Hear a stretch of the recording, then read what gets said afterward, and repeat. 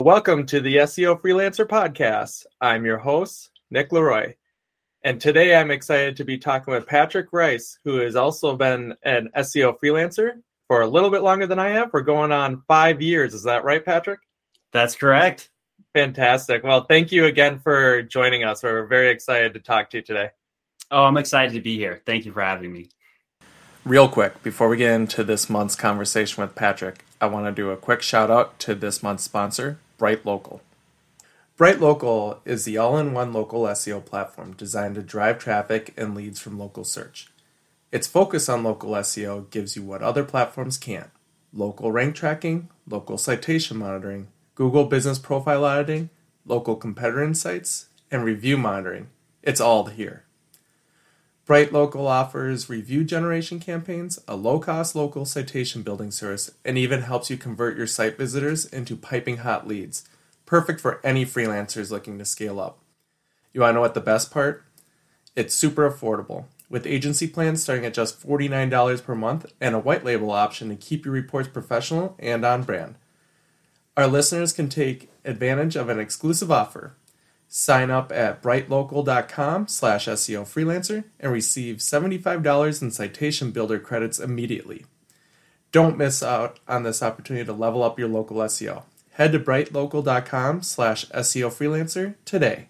Thank you again to this month's sponsor, Bright Local. Appreciate you guys very much. And let's get right into this interview. So first and foremost, for anybody who isn't familiar with you, can you give us kind of the elevator pitch of, who is Patrick Rice? Yeah, so I kind of have a strange story, but essentially I worked at an agency for about a year, so really not long. And then I went off on my own. My boss at the time was a mentor, and he kind of mentored me to, having my own company and doing things solo. So I've been doing that for 5 years, as you mentioned, and it's just been a roller coaster. I work with a lot of e-commerce companies. When I started out, I was very much a link builder. So kind of link building in e-commerce is what I'm known for. And yeah, so it's an adventure, but I've been freelancing for a while now. And that's amazing. I think you bring a unique angle that you're not a freelancer that had been doing agency or in-house for 10 years like I had and took that knowledge. Is it fair to assume you probably had even just kind of scratched the surface? Excuse me. You're probably continuing to build up your skill sets while venturing into freelance and figuring out the business side of SEO as well. Exactly. Developing the business skills alongside the actual SEO skills. Because of course I was young and ambitious, so I thought I knew it all. But that just, one after another, I found out myths, found out that sometimes the gurus aren't telling you the truth. What I would argue too at the very beginning, like you almost have to have that false sense of like, I know it all to be able to go in. I feel like 10 years into my career jumping in, I was kind of having the pretender syndrome. It's like, do I really know enough to be able to do this on my own? And that was 10 years into it. So I say good for you.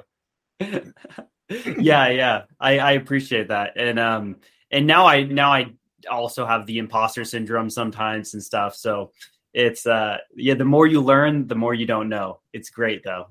Yeah. Well, and before we jump into my first question, I will just say I've talked to quite a few people that will spend quite a bit of time talking about kind of like imposter syndrome, pretending, all that kind of stuff. And, I've kind of come to the point where I feel most comfortable saying when I have days where I'm no longer concerned or that I'm not learning anymore is the day that I'm probably truly going to be in trouble, especially in our niche. Yeah. Constantly growing. You need to be. Absolutely. It's like, if you're not just a little bit nervous about that deliverable or what you're saying, that means you probably haven't thought through it enough, because we all know it depends, so it's like, you really got to try to think through it as much as you can. You're exactly right. Like, it's so nice. And that's one thing about being a freelancer that's difficult, is you don't have as much of that back and forth between like a team and an agency, because it is nice. And sometimes I'll just call up a buddy, call up a mentor, and just throw around ideas. I'm saying, hey, I was thinking about doing this, or I had this deliverable. What do you think? Because that can be so helpful to just run it by someone that you respect and that that knows more than you. Absolutely. No, I do the same thing. There's still days, and I'm sure you've had this as well. And anybody who's in-house or agency probably has done as well. It's like some days you jump on the computer and it's like you just kind of have a brain fart. It's like, why isn't this working right? Or you're just staring at a site, or you're looking at the code and you're like, I know this isn't right, but for the life of me, I don't know. But if you send it to a friend or a buddy, he or she might be able to be like, oh yeah, Patrick, Nick, what the heck's wrong with you? It's right here. It's like, yes, okay, thank you. Like, I just need someone to help me out. So it's always good to get that second opinion. And without belaboring the point, I agree with you. It's like that can be one of the challenges as a freelancer. It is. And it's a reason to build your board of advisors. As I was speaking with Noah Lerner, who you may know him on Twitter and stuff. And he did that really well. And that was his biggest advice is, really build connections with people. Just ask to go on Zoom calls, ask to do podcasts, like get to know people. And then you can have this little board of advisors where like, oh, I know Nick is really good at this. I might, call him up. I know that this is the link building guy. This is the e-com guy, whatever. So it's really nice. Yeah, I love it. I think we'll jump into that more. Networking, I think, is one consistency across all of freelancers. But before we go deeper into that, Patrick, I got to roll back just a little bit to the very beginning. One thing that I like to ask all my guests here is just to give us an understanding of how you started your career. I know you mentioned previously you had a single year before going out, but can you walk us through a little bit? What was kind of that venture to getting into it? And if you feel comfortable, this may be a little different before. Like, I always love to ask people, what were they getting paid the first job that they had? And then obviously you don't have to share what you're making now, but I am assuming it's more. Yeah, it's a bit more. I loved my journey into SEO. And honestly, like at times I do recognize that it would have been even helpful to spend more time like in agency and other things like that, because you do learn a lot. I was really lucky. So it started way back. I had a really good friend whose dad was an SEO agency owner. And so he had an agency, and I was actually had a Minecraft YouTube channel at the time. Right. And I hit 5,000 subscribers, and I had one video with like 1 million views. And so I was telling him all of that. I was like, yeah, you can like post on forums, you can do this and that. Like, and he was impressed. He was like, okay, this is kind of interesting. So he told me to come by the office in just a small town in Georgia. And I did. And the story goes from there. He introduced me to SEO. He taught me it. And his name was Craig Lawson of Click Ready Marketing. Okay. That's awesome. So keep going. Before that, I had I worked at Pottery Bar, and I worked at like all kinds of like random jobs. Mm-hmm. But that was my first really agency job and marketing job. And I spent a year there. I learned keyword research, content marketing. And then at the end, I was really going deeper into link building with a content and outreach sort of perspective. And so when I initially left that company, I was freelance, but I would still do some jobs for them. Sure. And I had a couple people that I knew that I would do jobs for. So very much freelance at first, building links here, doing some keyword research here, content stuff. And so I had a couple years where it was very much kind of that, I have, 1 or 2 clients of my own, and then a lot of freelance work. That's like pure, like hourly. Well, now I do mostly just client work where it's on monthly retainers. Right. So a lot of people that are looking to just get into the SEO space are kind of debating, do you need to go to school or not? Did you go to college? Did you jump in SEO right out of high school? What was kind of the journey on the education side? Yeah. So I jumped in right after high school, and I spent 2 years in college, but I didn't finish my degree because sure. Everything was going really well with SEO. So I was just can't argue with that, right? Exactly. Yeah. So I was like, I kind of want to put my focus on this rather than diversifying.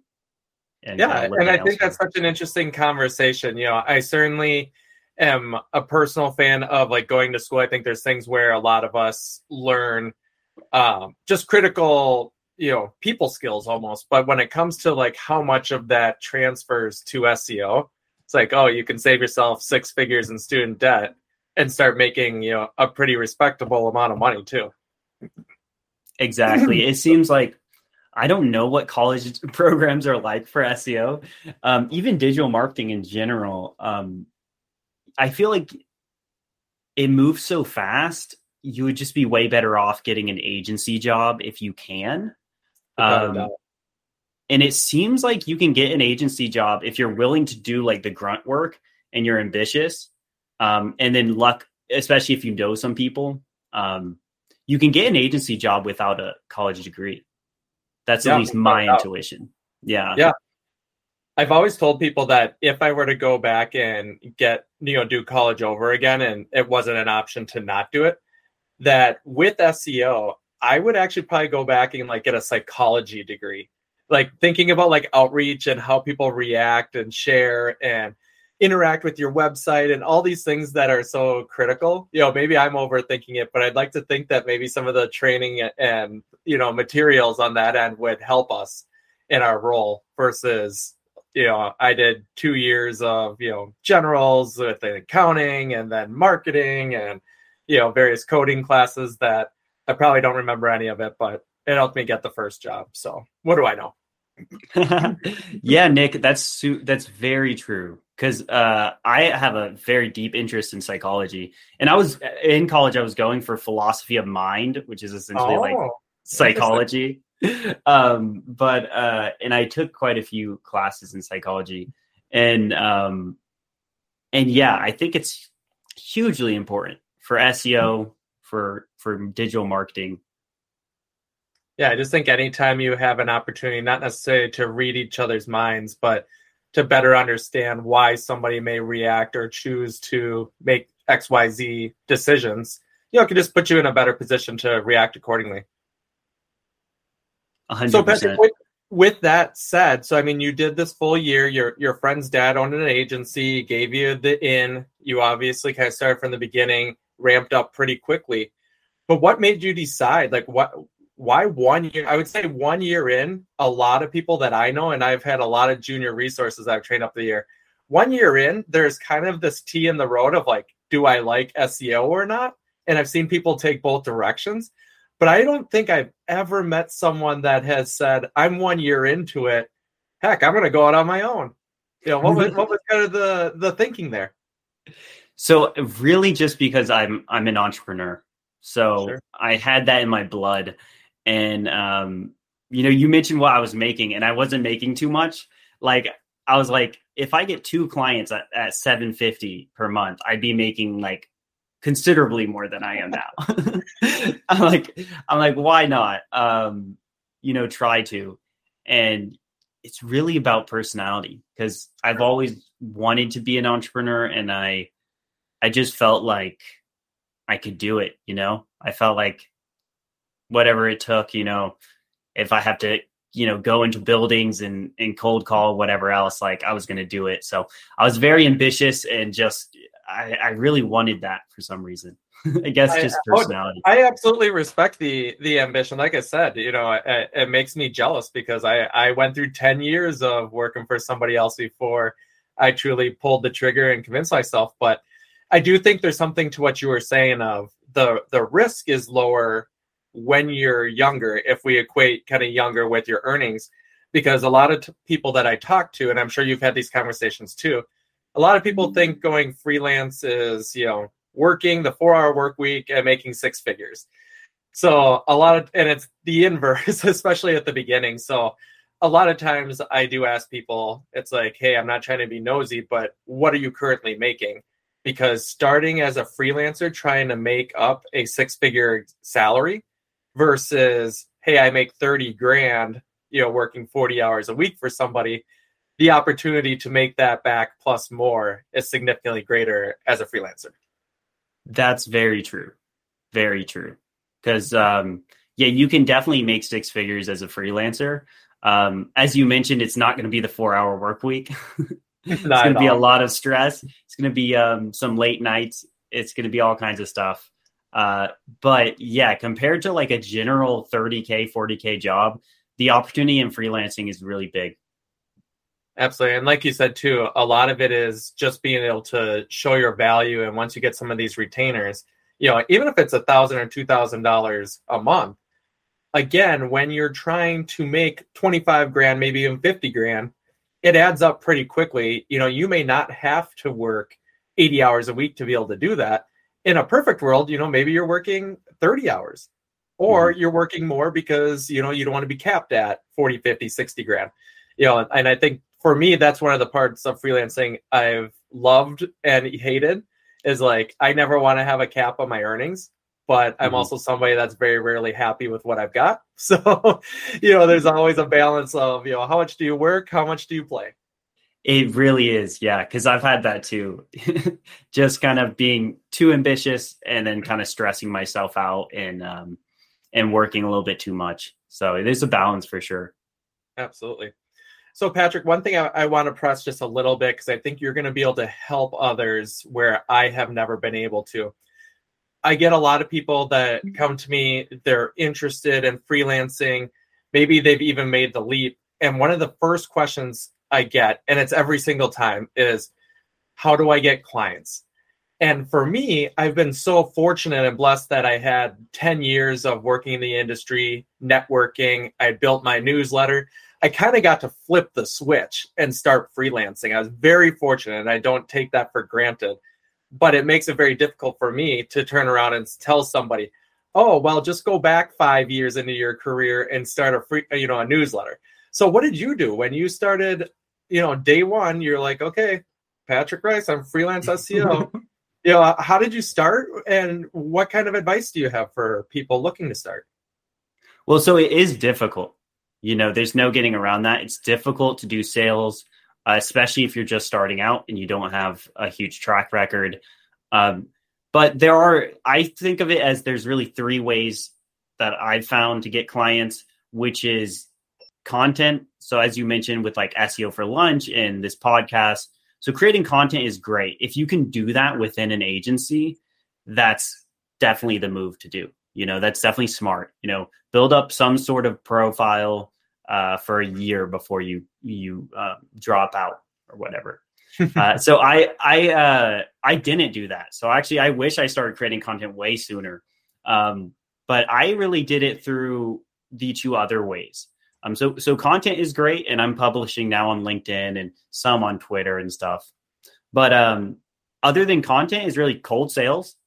And so everyone hates that, but some form of sales. So whether that's cold email, sending out videos. So like even this morning, I was sending out videos on just companies that I really see an opportunity.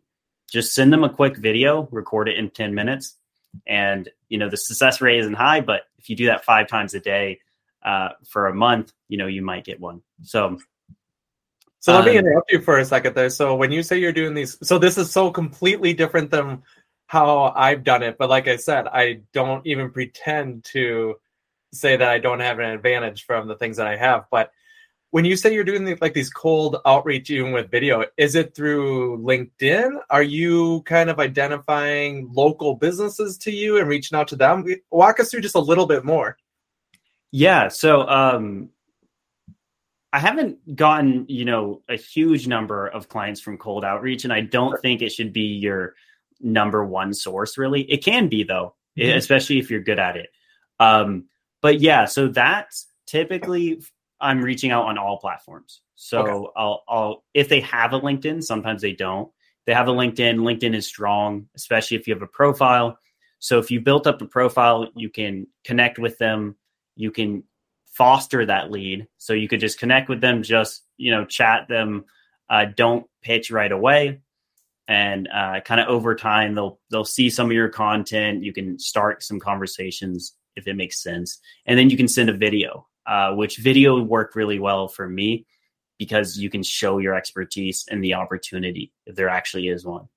So that works really well. I also just cold email. So just, using tools to get the email, seeing if they have a contact area, and going that way. So like building it, it's like BDR sort of work, like creating a spreadsheet, getting the emails, the contacts, the LinkedIn, and just doing it at some level of scale. Because that's what people get wrong. And it's very hard because natural human tendency is to you do it like 2, 3 times, 4 times, and then you're like, this isn't working.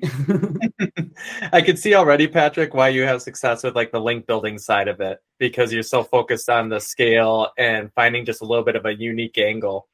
And I love that you said that you do video, because I will admit, and hopefully people won't do it here, but when people on LinkedIn, when they spam me, I don't think anything of it. It's just a delete and I don't move it. But when people send a video, I open it up 99% of the time. But what I am really looking for is to see if they actually make it unique to me, even if it's saying like, hey, Nick, how's it going? I want to pitch you on my services. Because what drives me more nuts, and you've probably seen this too, is it's like people are getting lazy and it's the same video and they're just sending it to everybody. It's like, hey, I'm Nick. I sell SEO. I've realized that your company needs help. And it's like, boo, like you got my attention. Company. Yeah, exactly. It's like, boo, you had my attention. You could have made your pitch. I don't know if it would have worked, but you got a heck of a lot further than the standard. Here's my list of links. Please reply. Exactly. And we get so much spam in the SEO industry from LinkedIn. It's terrible. Hopefully, I think some clients in some industries get less. We have particularly bad spam, I think, with backlinks. Yep, I was going to say that's probably one of the features I paid for most on LinkedIn. If there's a way to mute anybody who says like backlinks or off-page SEO. Yes, exactly. It's like that is a true category, but it's ruined now.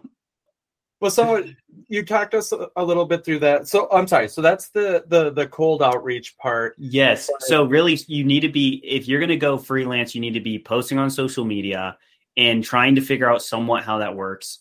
Don't get obsessed with it.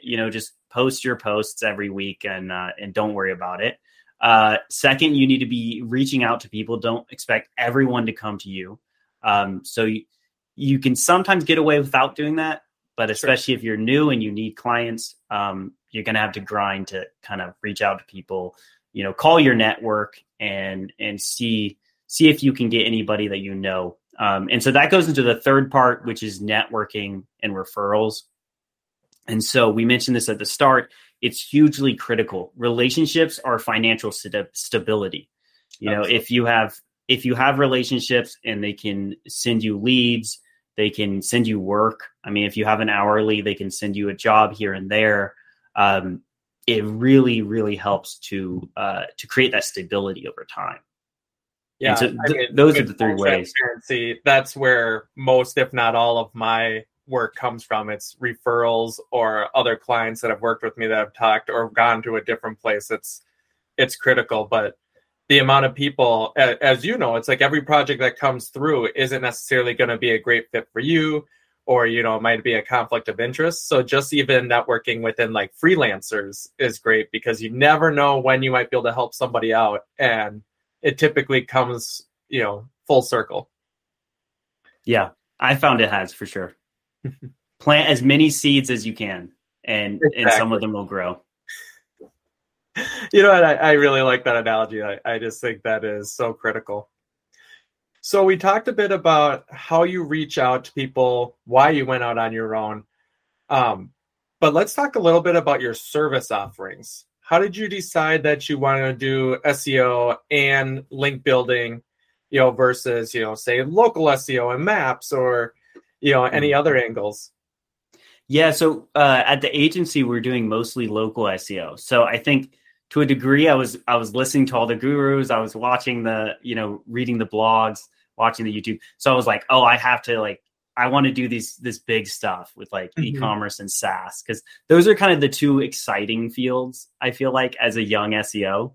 So you see like Zapier and you see some of these big e-commerce websites just generating huge traffic numbers. Right. And I think that was the allure. So I really wanted to kind of grow my skill set and start playing at the national level. Sure. I love And that. so, I mean, honestly, not only did you jump year one essentially out on your own, but you were also like, I'm not even going to take, whatever meat is laying on the bones. I'm going straight for the porterhouse. Like, I want to make these big, massive websites, e-commerce, with some of the probably the trickiest and dirtiest SEO you could get. And that's great. I appreciate that. Yeah. And I definitely had some obstacles on the road for sure. Like at times there was problems I couldn't solve. I had to get help. For example, I've had a lot of good mentors. So another one is Emery Rowland. And so he's been in SEO, since the late 90s. So he's a tech SEO. And so if I have a hard question, I like to call him. And so again, relying some on your network is really crucial. But yeah, for my service offering, I started as a link builder, pure and simple. And so I worked with some agencies. I worked with a pretty big e-commerce store and just building links month after month. That gets a little bit tiring. I still do it for clients, sure. Because I found really good results from it. And I think that's some of my competitive advantage is putting in the grind to like find these really nice links that competitors don't have and that most people just don't have the time to try to get. Yep. And so I do love to link build and to get some quality links that can really move the needle. But then I just kind of started moving towards, hey, like clients needed other stuff than link building, like my link building wasn't working because they didn't have on page or sure. Like there was just easy content opportunities. So I just kind of started to expand my, my areas of, I guess, service. And then e-commerce was always a pretty big, client base for me in terms of, I got referred a really big e-commerce client near the start. So like 4 years ago. And so I've always kind of, played around in e-commerce and so that's become a little bit of a passion. And the one part that I've always enjoyed about e-commerce, and tell me if you agree, is because the whole point of an e-commerce website is to sell, it's pretty easy to be able to then show the value that you are providing. Let's say you're charging $5,000 a month, but you're helping them drive an incremental $100,000 in SEO revenue. It's pretty easy to build that narrative versus if it's lead gen or needing to do phone calls. There's ways to be able to kind of sniff around the quality of those, but you don't get that raw number as easily. Yes, connecting it to revenue is so nice. Just connecting the landing pages to revenue, to traffic. Yeah, that's a really nice aspect of e-commerce SEO is just being able to prove your worth like that really quickly. Well, and I think that's one of like the biggest mistakes that I see from not just freelancers, but SEOs as a whole. We all look at the very beginning as traffic as a success metric because you obviously need the traffic to come for them to then have an opportunity to convert, which then means, making money. But I think so many of us get caught into worlds where it's like, hey, I can only drive the traffic. I can't help the quality of the product or, conversion as a whole. But I think if you are a freelancer or an SEO who's thinking with the business acumen of, I want to retain this client, you need to always be looking at success from a dollars perspective, because the new thing that I love telling everybody is like traffic does not pay the bills. I love that. You're right, Nick. It's so important. Absolutely. So one thing I want to ask you before we jump in, just going back a little bit, is one thing I didn't hear from you about how you're getting clients, or even from the beginning or currently, is have you used any network places? Like, are you using, any Upwork, or are you working with agencies, kind of white labeling? What success have you had with those, or do you not do that? I don't do that, but I have in the past. Okay. I've done a lot of white labeling type of stuff near the start. Mm-hmm. It definitely works, and it's a great way to get your foot in the door and get started, get easier clients. But what I had happen to me, especially with white label clients, is that then you don't have that one-on-one relationship. And so that client is actually much less stable than if you have your own client. it's much less stable. So you almost should just consider it like a 3 to 6 month engagement or something along that line. Because even if you're getting that monthly payment, the agency is paying you, unless you have a really good relationship where like you can speak to the client. Typically those engagements are much shorter. So like typically like 5 or 6 months.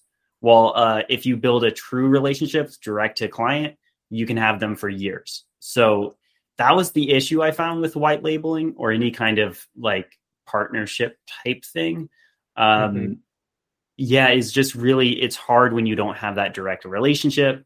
There's so much out of your control. So like there was an instance where I lost a client because that client left a web design agency that was giving me the client.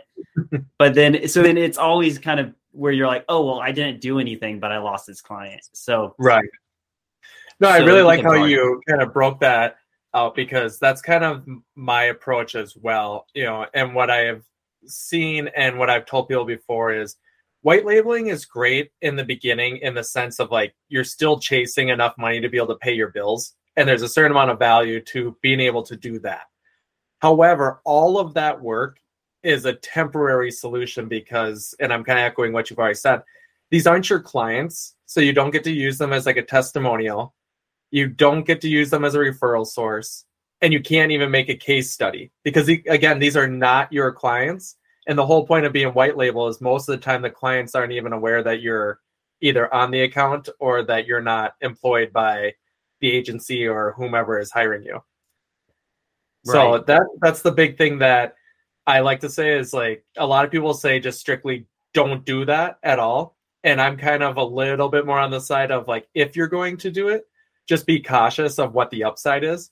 Because the other thing that I found is when I freelanced, I kind of started over with my rates. And when I was charging, say, $100, $125 an hour, agencies can pay you that.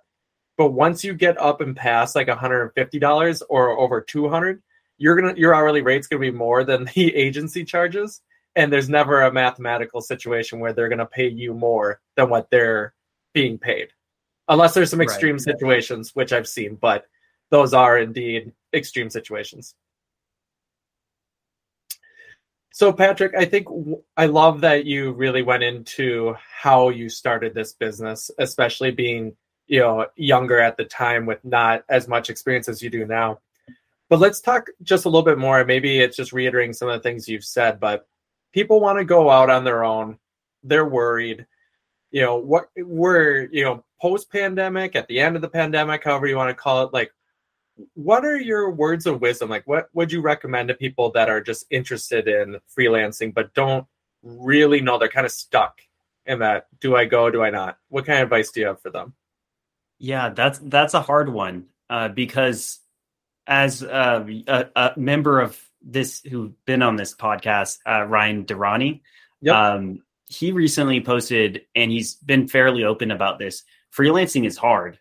You know, like you're going to be working late hours in most cases. You're going to be working more, especially near the beginning or within the first couple of years. You're going to be working more than a normal job, and you're going to have more stress. And so first, like, definitely be aware of the drawbacks.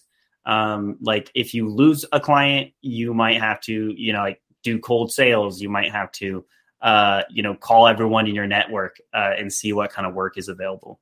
So you got to be just aware of that. And then I would really, I mean, mainly just the things I've said. Like you can make a better income and you can have more freedom. And especially if you're in a job that you don't like, where you feel like you're spread too thin, because that's easy in agencies, where you feel like you're not even providing too much value to these companies, then I definitely think you should, you know, start considering the freelance route. You just need to start building up a profile, start building up a business case, an offer, all of these kind of things. And learn the business side of things, because that's really is going to be, if you can speak well, if you can articulate yourself and your offer, that's going to be really what makes the difference. So the very last part you said, is so critical. And I think it's one of the biggest gaps in the SEO industry. People can tell you what canonical tags are. We can even go through server logs and go through each one of those lines. But can you build a narrative that someone in the C-suite that doesn't know and almost doesn't care about SEO so that they would understand and take the right actions? And if you can't do that, that puts you at a significant disadvantage to the other individuals that can. So I think that's just a big opportunity. And one thing, Patrick, I'd be curious your thought is, I'm always a big proponent of telling people not to jump into freelancing, kind of cold turkey. It's like, keep your 9 to 5 and try freelancing on the side. Because as you had mentioned, freelancing is not for everybody. And I know plenty of people that I've given them a lead and they've checked it out and they're like, wow, okay, I did it. Freelancing is not my thing. I'm done. Like, I'm going to double down on my 9 to 5 career because this is more my path. Or it's like, giving someone just a taste of something that they absolutely love and crave. And they're like, I need to do more of this. Right. Yeah, exactly. I think that's the right path for sure. Is start like thinking ahead and play the long game, like start building more of a profile, start taking on like a client or two, probably like a single decent client and see how you like it. Don't rush things, but at the same time, be brave and take the leap of faith when it's the time. Right. So ask people, you'd be surprised how many people like me, like Nick, like all these people on LinkedIn and Facebook, they're really open to replying to your messages if it's authentic, and jumping on calls. And so, like I said, I've had amazing calls with people in the industry, and you can straight up ask them like, hey, this is what I'm thinking. This is how I've been. This is this and that. Do you think this is right for me? Do you think I should make the leap now, or should I keep on my job and build up, my assets? Yeah, that's a great response. So I think with that said, you brought up Ryan Durrani, and one of the biggest conversations that we had, and I was just completely shocked that he wanted to talk about this, is he said, I may one day consider going back in-house or agent. He said probably not agency, but in-house. That he wasn't 100% committed to freelance being his kind of forever solution. You said early on that, you're an entrepreneur at heart. So do you see a situation where you go back and work for somebody, or do you think you're going to be doing some sort of consulting or entrepreneurial, adventure your whole life? So that's a great question. So I do think I'm building a company right now, and I don't really want it to be a typical SEO agency where you're servicing all these clients, but I am building a sort of consultancy right now, and I'm going to stay on that path. But like Ryan said, I think the right company could probably convince me to go in-house. I think agency is it's less appealing to me because you typically are so spread thin. Right. You're going to do all your freelance tasks anyways. You're just not going to get paid as well. Right. Exactly. Like, it feels like if you're able to get freelance clients, it's pretty much similar to agency, but better. But the exciting thing about in-house, where if the right company came to me, is that you could be working for a company doing very innovative, cool things that you might not be able to get as a client. Mm-hmm. Maybe a very, like a Zapier type, big SaaS company or this or that, active campaign. You could be on a really cool company and you could have massive impact and way low stress. So in-house could definitely be an option at some point, but I don't see it for the near future. And I think you echoed pretty much my same sentiment too. It'd be very, very hard to give up the control. At least for me, control is a big thing, whether it be my time or my earnings. But for every reason that you just said, if you could do something really cool where you're learning and, upskilling yourself from other smart people, getting paid well and are not stressed out every day. I mean, isn't that ultimately what we all want if we have to work? Exactly. And that's a good point too. It's like the education in it too. Cause like if you're at a interesting company, there's going to be all kinds of new people to learn from. So without Yeah, a no, doubt. there's definitely some benefit there. Well, it'll be interesting as we all continue to move forward. It's like one year after another. The best part about freelancing is you don't necessarily have to do it forever. Fairly low entry, the overhead is low, and you know what? As our goals continue to shift, so can the solutions to meet those goals. Exactly.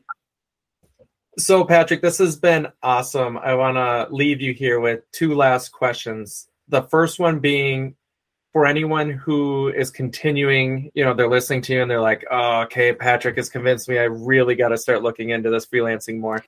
Do you have particular resources? Is there any books or newsletters or anything along those lines that you say, you know what, check these out. They were helpful for me? So I actually would say no, none that are huge. Now you should keep up to the industry and you should keep up with, SEO for lunch. Of course you should. SEO FOMO, all kinds of the, standard great resources available. But I think that one thing I found is, I've purchased courses in the past. I've watched a lot of people. I've overconsumed. And so you got to actually be mostly careful with that, is that no course is going to fix your life. No course is going to, do this or that. They're all selling you something. Every LinkedIn post, every Facebook post, they're all selling you something, even if it's just selling you on this person's, career and them as an influencer. So to a certain degree, you have to tune a lot of it out and just focus on what is my core offer. What do I sell? How do I communicate? And talk to your ICP. So ideal customer profile, talk to them. So if you're wanting to work for home contractors, call them up and just say, hey, I'm a young entrepreneur or a middle-aged entrepreneur, and I want to talk about your business and just kind of run a pitch by you or just ask you questions.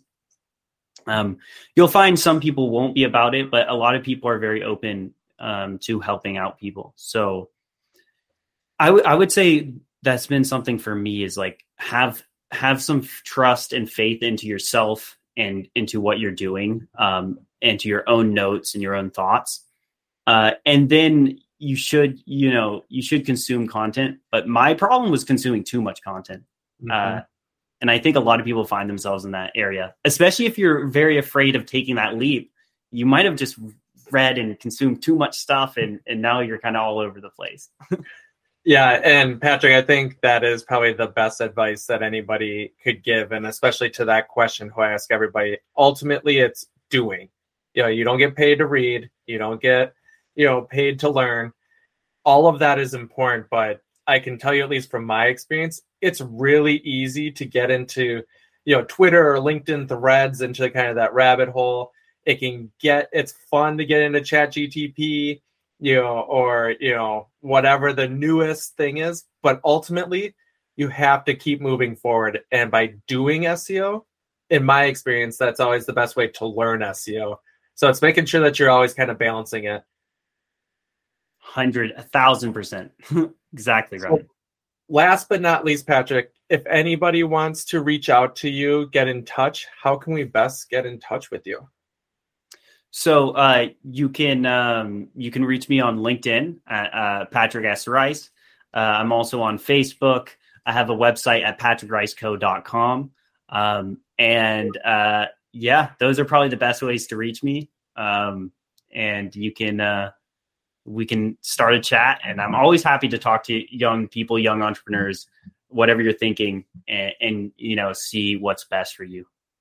Fantastic. Thank you, Patrick, so much. So I will make sure to put all of those links in the transcript below. But again, Patrick, really appreciate your time, your story, and just your positive attitude towards freelancing. So thank you so much. Thank you, Nick. Yeah, I really appreciate my time on here. Thank you.